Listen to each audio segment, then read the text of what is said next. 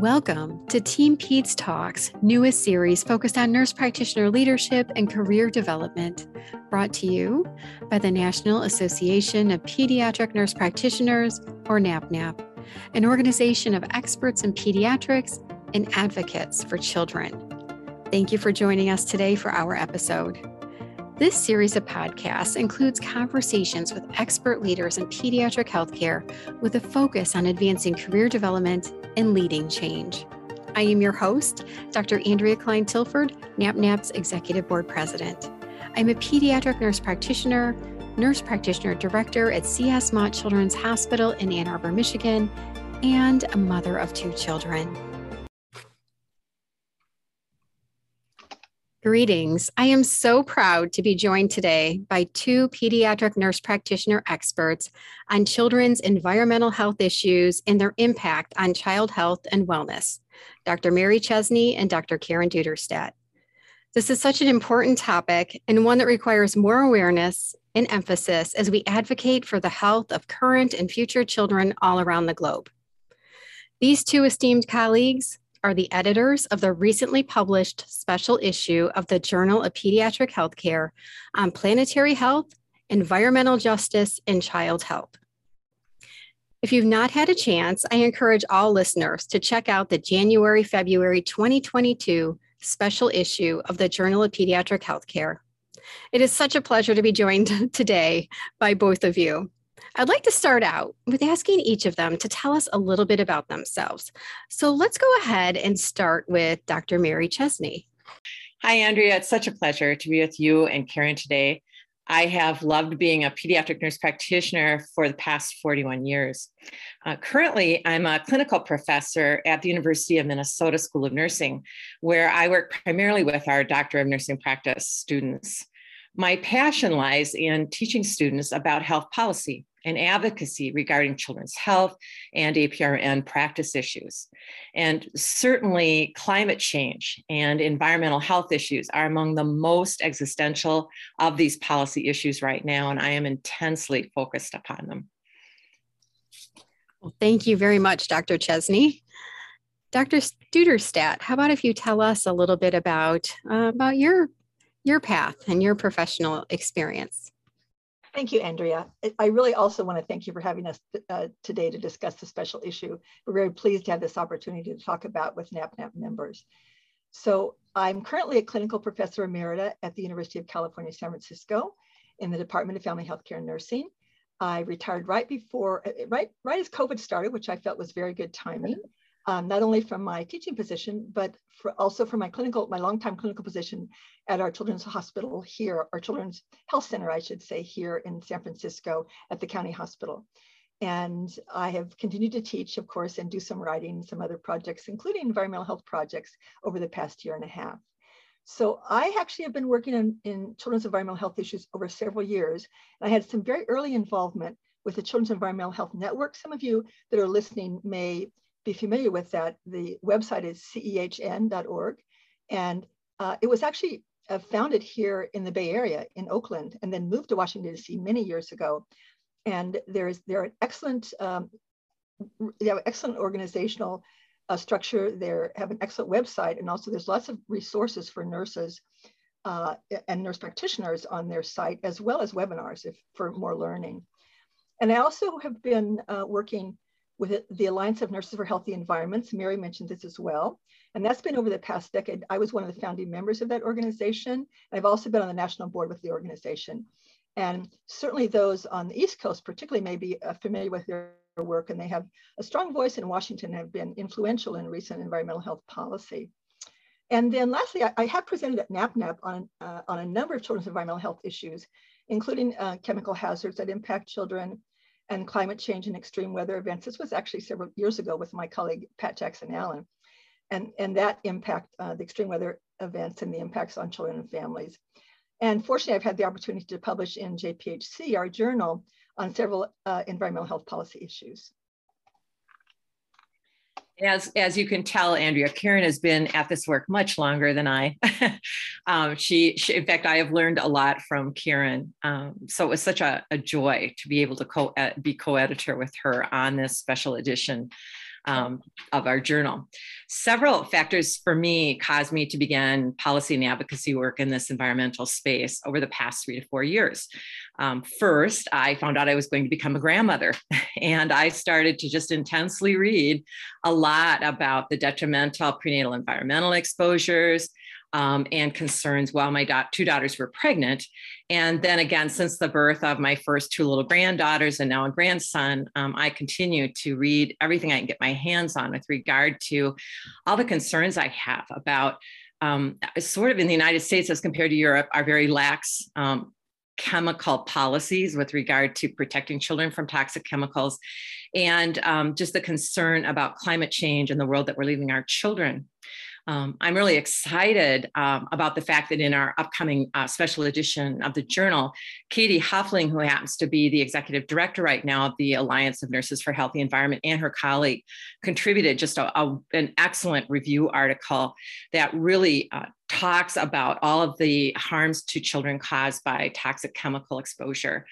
I have to say, too, another moment for me that kind of got me really on this bandwagon was attending NAP's national conference in New Orleans and hearing Dr. Mona Hanna-Attisha's just really impactful presentation about her experience as being the whistleblower in Flint, Michigan, the pediatrician that stood against all the people who were naysaying her in government and talking about the lead in the water crisis in Flint.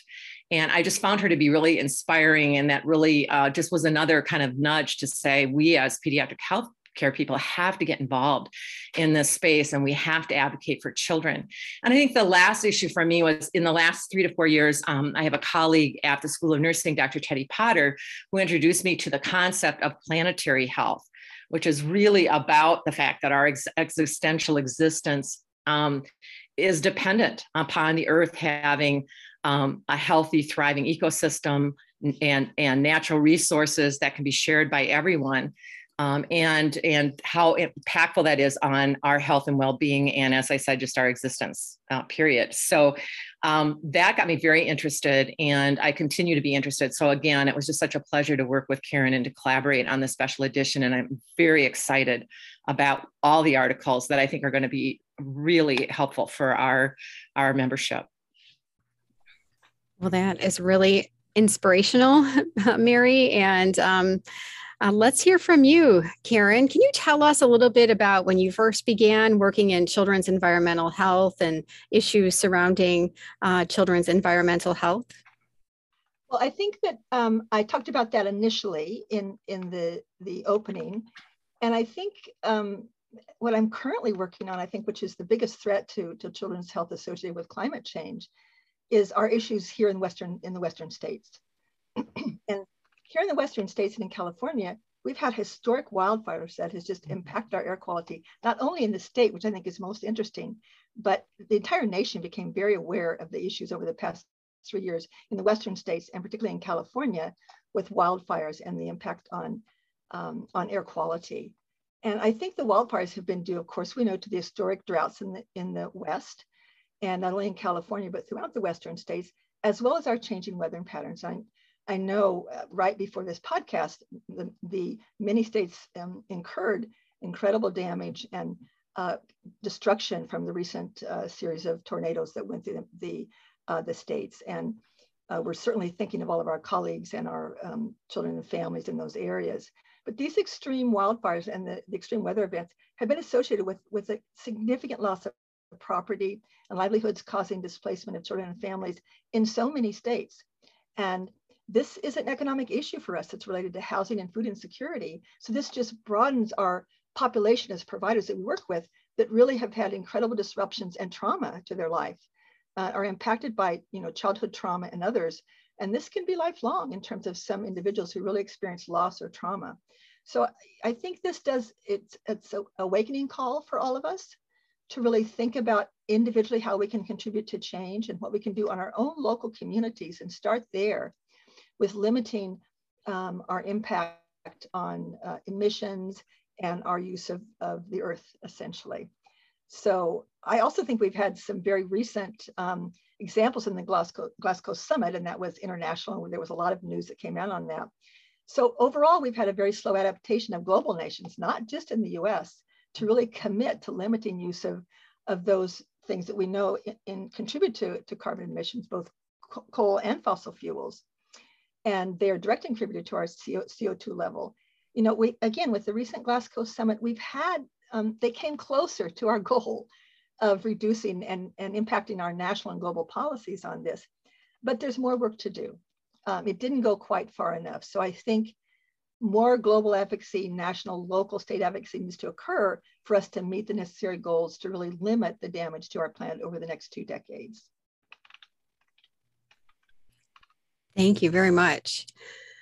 So these are a lot of threats that are happening around us. And some of them, you know, we just don't see, if you will, or they don't seem as tangible. And so I think that sometimes that makes it sometimes harder for, you know, folks to realize its importance. So based on some of these threats, what should we be doing differently in our clinical practice? Are there kinds of screenings that we should be doing for children?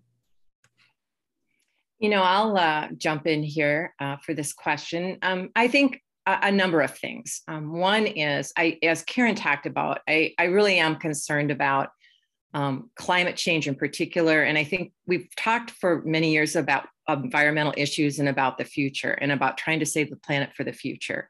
And I think if I had one message for our listeners, it'd be the future is now. We are experiencing these things now. And at a really frightening pace.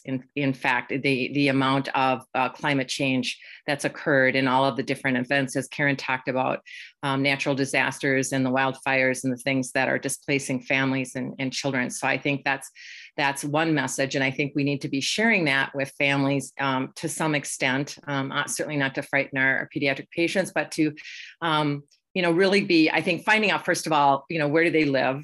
I think another issue that I really want to highlight, and I think we talk about in a number of articles in the special edition journal or issue, is the fact that in the way that climate and the way that environmental degradation impacts children varies. And it varies in the world depending on whether you come from a poor or a rich country. And it depends on whether you're a child living in a zip code that's associated with poverty, a prior redlining that occurred back in the 30s. So I think that we need to be aware, as we're seeing families in the clinic, about the environmental disparities there are with exposures to environmental toxins, to bad air quality, to poor water sources, and really be thinking about the clients that we serve, the zip codes in which they live. And that should raise, I think, concern for us when we know that a family likely is living in an area where their children will bear a greater burden of the effects of climate change and environmental toxins compared to some children in our country. As far as some of the screenings, it's the simple things. I think one is to find out, do families have well water, other things we've been doing, but I mean, well water or municipal water, helping them understand where they can find out municipal water quality data and making sure that they're getting their wells tested. Because we know there are a number of toxins that have been found in wells in terms of really bad, toxic, deadly chemicals. I think that we should be asking families about their use of various chemicals and things like pesticides in the home and outside of the home. Many of our children live in areas that maybe are living in apartments where landlords just come in and spray chemicals, and sometimes the families aren't even aware of what else is being used. So I think to raise that awareness and then to think about how we protect children and to know where do they go to school and where do they, what neighborhood do they live in and what is the air quality in that area. I think we can be asking questions about those kinds of things. I think we need to start thinking about screening as to parental occupation. Do we have people that are working in factories where their moms or dads are bringing home things on their clothing that might be bringing trace elements of toxic chemicals into the home? And so how to help families problem solve that and think about how they protect their children. I also really encourage pediatric focused NPs to be asking families more information about, are they in a rural area? Are they in an agricultural area? What about pesticides being used in lands that might be quite adjacent to where they're actually living? And so I think those are all issues that we need to think about. And then I think we need to be beginning to think about anticipatory guidance with families with regard to protecting children from extreme heat. You know, some of the children living in areas that we're seeing really intense heat issues, you know, how do we bring them to safe spaces if you don't have air conditioning? How do you keep them out of the hot sun? How do you protect them from extreme cold? You know, what are the lead poisoning prevention issues you need to do in your home? So I think there are a number of things that we need to get more savvy about in assessing our families. That's terrific. Thank you so much, Dr. Chesney.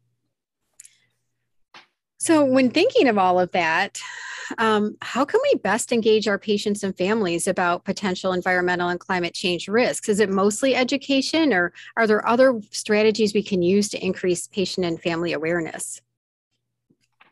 I'll take that first, Mary. And the couple of things I wanted to follow up on with what Mary's previous discussion. And, you know, I do think there's many ways that we can help providers and families to really be aware of some of the threats that they're experiencing and how they can limit those. You know, air quality and levels of particulate matter in the air, we know that they're particularly harmful to children's lungs, particularly children's lungs that are developing and to the fetus for pregnant women. So I do think that air quality affects all those exposed to high levels of particulate matter, adults and children, both rurally and in metropolitan areas. So there's different threats that we have depending on where we live in the state. And I think that one of the things that many of us have become aware of on the West Coast with the wildfires is the Purple Air, purpleair.com site. And if you haven't heard of that, of course, we'll be listing several of these resources for you as we post the podcast. But Purple Air is incredibly important for everyone that has a phone, and that's almost all of us, that they can go to purpleair.com and get a sense of the air quality in their area. This is particularly important for providers because they can make their families aware of this. And for those children that have asthma and adults and for pregnant women, it's important on certain days, if possible. We understand this is not always possible, but if it allows them to have less time outside and less time that it would be impacted by the particulate matter. Indoor air quality is another issue, but I'm talking about outdoor air quality. So making providers and families aware of this, it'd be very helpful to limit children's exposure. And I think as we become more aware of this, we realize that it is possible to limit asthma exacerbations. You know, with the number of steroidal inhalers that we use on children, a lot of times we use those for exacerbations, but we can limit those exacerbations of asthma and also limit our ED visits. That's an improved outcome for that child and family and less trauma for a child who has difficulty breathing. So I think that's one step we can take. I think the other step, and again, this is a broader advocacy step, and I know that not all people can do this and don't have the time, but certainly for our providers and nurse practitioners listening, you know, I think the other issue Mary talked about is water quality. And I do think we have an opportunity in the areas, particularly with a lot of drilling and fracking, to really get involved locally, because many of the decisions on these fracking permits and the oil drilling permits are made in the county, at the county level. It's not made nationally, it's at the county level. And I've been active here in California in advocating in counties where there's extreme exposure for children, not only at fracking sites, which impacts water quality, but also the drilling sites. And over the years, there's not really even been a setback from schools and active community playgrounds for oil drilling or fracking sites. So we have many examples here on the West Coast of photos we've taken of children playing in the playground with either the drilling, with several drilling sites or fracking runoff in the background. And that's not safe for any of our children, and our public schools serve all of our children. So I think we really need to be aware in our own communities, look around us, realize what's causing some of the issues that we have, and really begin to as providers particularly, educate ourselves and become involved. It's an uphill battle. You'll have to have patience to do advocacy and policy issues, but this impacts your own individual family, your patients and families, and your community. And that's where we all need to start. So I think those are really important issues. One other thing I wanted to bring up in terms of Mary's discussion is about provider screening for even vector-borne diseases. That's one thing that we haven't discussed yet. And there's some excellent information in the special issue written by two of the authors, Martha Fuller for one of them, Dr. Martha Fuller from San Diego. And they address the issues of how our vector-borne diseases are changing in terms of where they occur, whether it's malaria, Zika. We had a very good example in the past 3 or 4 years of Zika and how that impacted children and families, and particularly the unborn child. And I think that we need to be aware of that in our communities when we have a febrile illness, to begin to think about screening. What could have been cause of this? What is the season? What does our public health department say? What does the CDC say about where these vector-borne diseases are occurring? It can be hantavirus, or it can be a number of other viruses, depending on where you live in the East Coast, West, the South, the Midwest. So we're starting to see these. And as we've been talking about with climate change and extreme weather patterns, this is going to bring in for providers, what's needed for all of us is an increased awareness of our vector-borne diseases. So when we have fever present again, be aware of the range of causes. If your normal treatments don't work, be aware of the range of causes that this could have brought into your community, either from weather patterns or from seasonal change. So I think that's a really important one for me. Karen, I agree with all that you said, of course. And I would like to also add, I think when safe, I mean, clearly, as Karen was talking about, we have to be aware of air quality and where children are and what their opportunities are. When possible, though, I think we really need to encourage our families to get children out in nature. And I say that not only for all of the health and well-being benefits that come from being in nature that have been well studied in the literature and well researched. I think the other issue is that more recently, studies are really showing a strong connection between children who spend lots of time loving the outdoors and being outside as becoming better advocates for the environment, more likely to be good stewards of their use of natural resources, and much more willing to fight for the natural beauty that we have around us. So I think that's something that we can do. And when safe and where safe, and I realize that doesn't apply always to all of our populations, getting them to think about how they personally can move away from, modes of transportation that use fossil fuels, get our families out walking more when they can, biking more, reducing plastics. And then the last thing I think too is, we talk about how to get our families engaged. I think our healthcare system has to get engaged. There are a number of initiatives right now. There's the Nurses Drawdown, which is really looking at nurses making their own personal commitment that both in the workspace and at home, that they're going to, do things that will reduce their carbon footprint. But I know too that there's a whole hospital-based initiative going on to really explore our use of plastics and our just, extreme waste of stuff that happens in the healthcare sector that's also contributing to our issue with, the stacking up of plastics and also our carbon footprint. So I would say too, we can't just pass this on as something our families need to do. I think we as providers and we as a healthcare system have to stay committed to saying, what are we going to do to reduce our carbon footprint? Karen, did you have something to say? You look like you have something to say to that. Yes, I just like to follow up on that for the listeners and for providers. I think the movement called Greening Hospitals, greenhospitals.com, you'll find that is a tremendous source for all of us, for those in clinical settings, in tertiary centers, acute care nurse practitioners, primary care nurse practitioners, depending on if they work in specialty clinic or whatever. That is a really important first step. And when I first went on this site, I think so many of us are guilty of some of the things that's talked about on this site that we weren't aware of in our practice. A lot of our single-use items that in decades past were not single-use items, and we wonder why we're having a problem with our plastic refuse over time. So the Greening Hospitals is a great site. We'll make these links available to you after the podcast. And also Healthcare Without Harm. This is an easy one to remember. That has been around for more than a decade, that organization.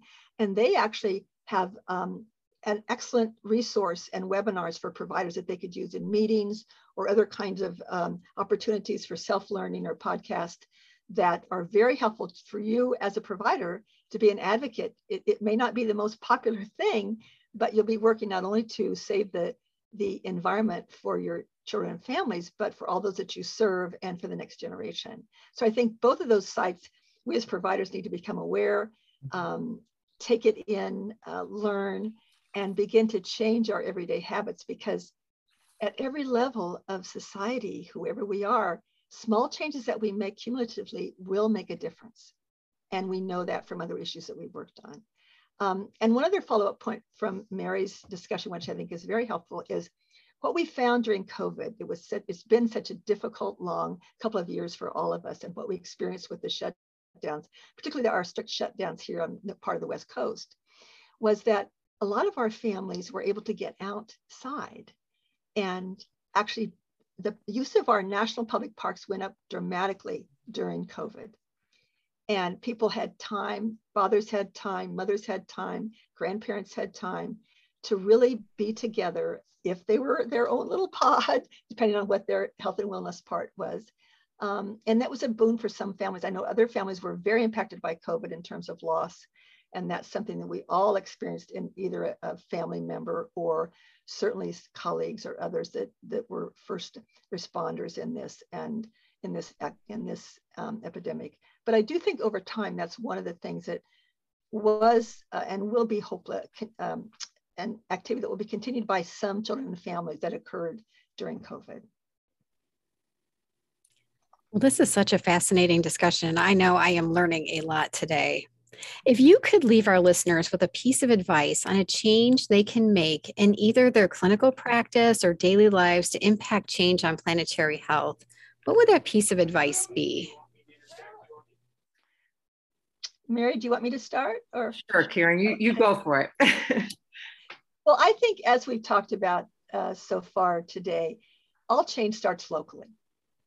And so it is important to increase awareness of issues that affect every individual, every provider in our own community, the county level, and we mentioned about those decisions that are made at the county level that impact air quality, the state, and certainly beyond. But I think with our extreme weather events, all of us are becoming much more aware of the impact that we have on our environment and how that's impacting our daily lives. And it brings us to that decision of how can we personally, in our short-term and long-term daily lives, to begin to change the things that we know impact the planet. Certainly our carbon emissions and our consumer products, and all of us contribute to this. So I think it's up to all of us individually as providers to advocate for improved public policy and limit the impact on climate change. And I can say a few things that are difficult to do, but is possible for all of us, is just to limit our use of single-use plastic.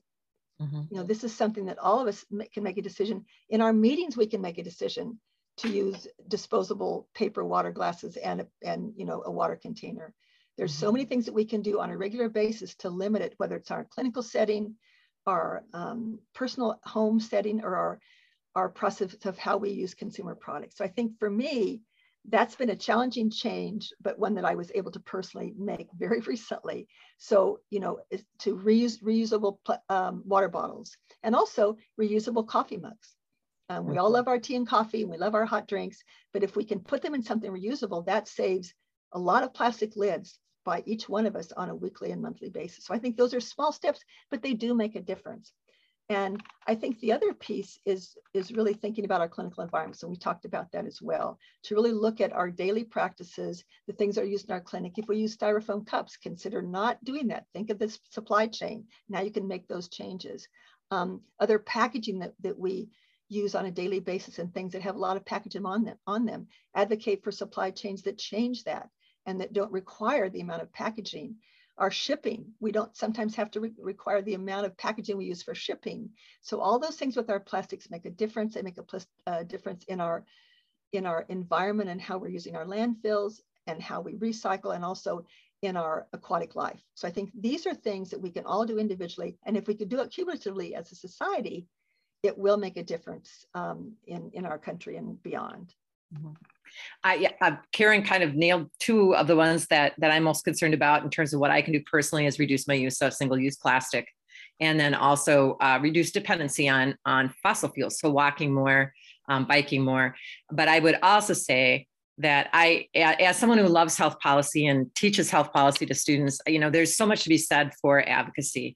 If we all, you know, pressed our legislators at the national level to spend judiciously with the infrastructure bill that just got passed and has a lot of climate change stuff in it, but even more so will be in the Build Back Better bill, really pushing for environmental change, pushing for the United States to be a leader in global environmental initiatives. I think all of those things are important. But as Karen also mentioned, I think we often overlook as providers how much the local and the state legislators and decision makers impact our air and our water quality and our food quality and a lot of different issues. So I would say too, people need to really pay attention to what's going on at the local and the state level, just as Dr. Hannah Tisha did in Flint, because that's where we're going to really be able, I think, to protect and advocate on behalf of our patients on environmental issues.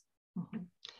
And I also think that it's important to think about one of the things we talked about earlier is just in awareness of how we go about looking at our water and air quality. And I think that's really key. And and pesticides, which we talked briefly about, but I wanted to just, before we close, I wanted to make another point about that. In the special issue, there's an excellent article by Dr. Abby Alcon, which is actually original research that's published in a study that she's been involved in for many years. And that shows to our readers a study that was done with preschool children and those teachers in their environment, their child care workers, and they wore these pesticide bans for a period of time over the week. They had to leave them on all during the day and at night in their home environment and in the child care setting. And, you know, all those of you who have toddlers or preschool children and worked with that, you know how hard it is for them to leave something on for that period of time. But she actually got a fairly robust sample size. You can read it in the article. And what was very interesting to Mary and I when we read this, and it's again in the special issue, and oftentimes we don't want to read original research, but this is presented very clearly and tells us exactly what's in our environment with children. And they picked up 7 different chemicals and pesticides that the children were exposed to in their home environment, and they were from a variety of home environments across California. These were the child care centers across our state, and this would be examples in other states as well, and the adults. And as we know, the children in the study had a higher uptake of chemicals and pesticides during that study period than the adults did. And we know why as pediatric providers. They have more skin area to absorb, more hand-to-mouth behavior. We know these things. And I began to learn them and really increased my thought about, oh my goodness, that's absolutely true. So regardless of whether we live in an apartment setting, in a rural setting, we can be aware of the products that we use or our landlords or other people that take care of our buildings use for any kind of pesticide reduction. Mary mentioned this earlier, and also just in yards and parks that we're a part of, that makes a difference. You know, we've had some national cases that have come up recently with some of our chemicals that are common in our environment. And over time for our children and grandchildren, we need to be aware of this and reduce those use of harmful chemicals in our environment. And we're also aware that that's affect our pollinators, our butterflies and our bees. We've heard many articles nationally recently about the reduction of those. And this is due to our overuse, all of us, of pesticides and chemicals.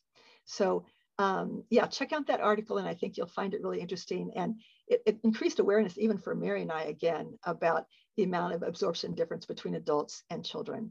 And those are who we want to protect particularly. So yeah, I'm looking forward to the reader's feedback on that particular article. Well, this has been really great. Such an important, timely, and fascinating discussion. One final question for each of you. Switching gears just a little bit. So on your journey to become a nurse practitioner leader, what one piece of advice was most impactful for you? For me, I was encouraged early on to find mentors and find a variety of mentors that that were walking in paths that I had interest in. So I had, a mentor that was instrumental in my career as a practicing pediatric nurse practitioner, a mentor who was instrumental for me in terms of pursuing my PhD and opportunities after that as a faculty member. And then also really following in the getting mentors who are interested in things like health policy, or if you're interested in becoming more involved at NAPNAP, to find people who've walked in that path before you, who are willing to serve as a mentor to not only give advice and feedback, but to be encouraging and to open doors for you. And I know for me, I will be eternally grateful to the mentors who had such a big impact on my life. Karen, what advice do you have? Yeah, it's very similar. I think Mary and I have both been very lucky to have good mentors. And I was been privileged to have several mentors. And at one point in my career, I actually ended up having a mentor who was the first one that had actually criticized my clinical and writing more than anyone else. And oftentimes we shy away from those mentors who make us uncomfortable. But if their reasoning is sound, then I think that's a point of growth for us. And that was, I was a little ways into my career before I did that. It isn't something that any of us would do early in our career. But I've been privileged to have many mentors at several different important steps in my career and in my career journey. And they've advised me wisely. And supportive friends and family. We all know how important that is. But I was also very privileged to meet Dr. Loretta Ford, founder of the nurse practitioner role, who established the P&P role. And I want to remind our listeners that the pediatric nurse practitioner role was the first pediatric, first role of nurse practitioners in the country. And we as P&Ps need to continue to be very proud of that. So when I heard Dr. Ford speak on one occasion, her advice to NP leaders was this. She said, go for it. Don't have little dreams, go for the big stuff. In your career, look at the possibilities and dream big. And I think that was just the best advice, even in my mid-career point, to say, okay, you're right. And we have to set our goals high. Even if we don't reach them, I think we need to reach them. And sometimes family gets in the way, sometimes COVID gets in the way. We never know what the obstacles are going to be. But if you set your dream high, and if you go for it, and you're resolved, you will achieve it over the time in your career. So have patience for the journey, the same as having patience for advocacy and policy. And it's been such a joy to talk with all of you today. Well, thank you so much. Such excellent advice. I'd like to thank our guests today on Team Peds Talks. It has been such a pleasure to have this conversation with you both. It is such an important discussion and is a call to action on planetary health and climate change. As stated by Dr. Mary Chesney, the future is now. Thank you for listening in. Thank you for joining on this episode of Team Peds Talks, focused on nurse practitioner leadership and career development. Please listen to our entire series, which launches episodes on Thursdays. The National Association of Pediatric Nurse Practitioners has other Team Peds Talks podcasts to share with the pediatric healthcare community, including conversations on child health equity, child and adolescent mental health, and pediatric emergency care. Thank you for joining.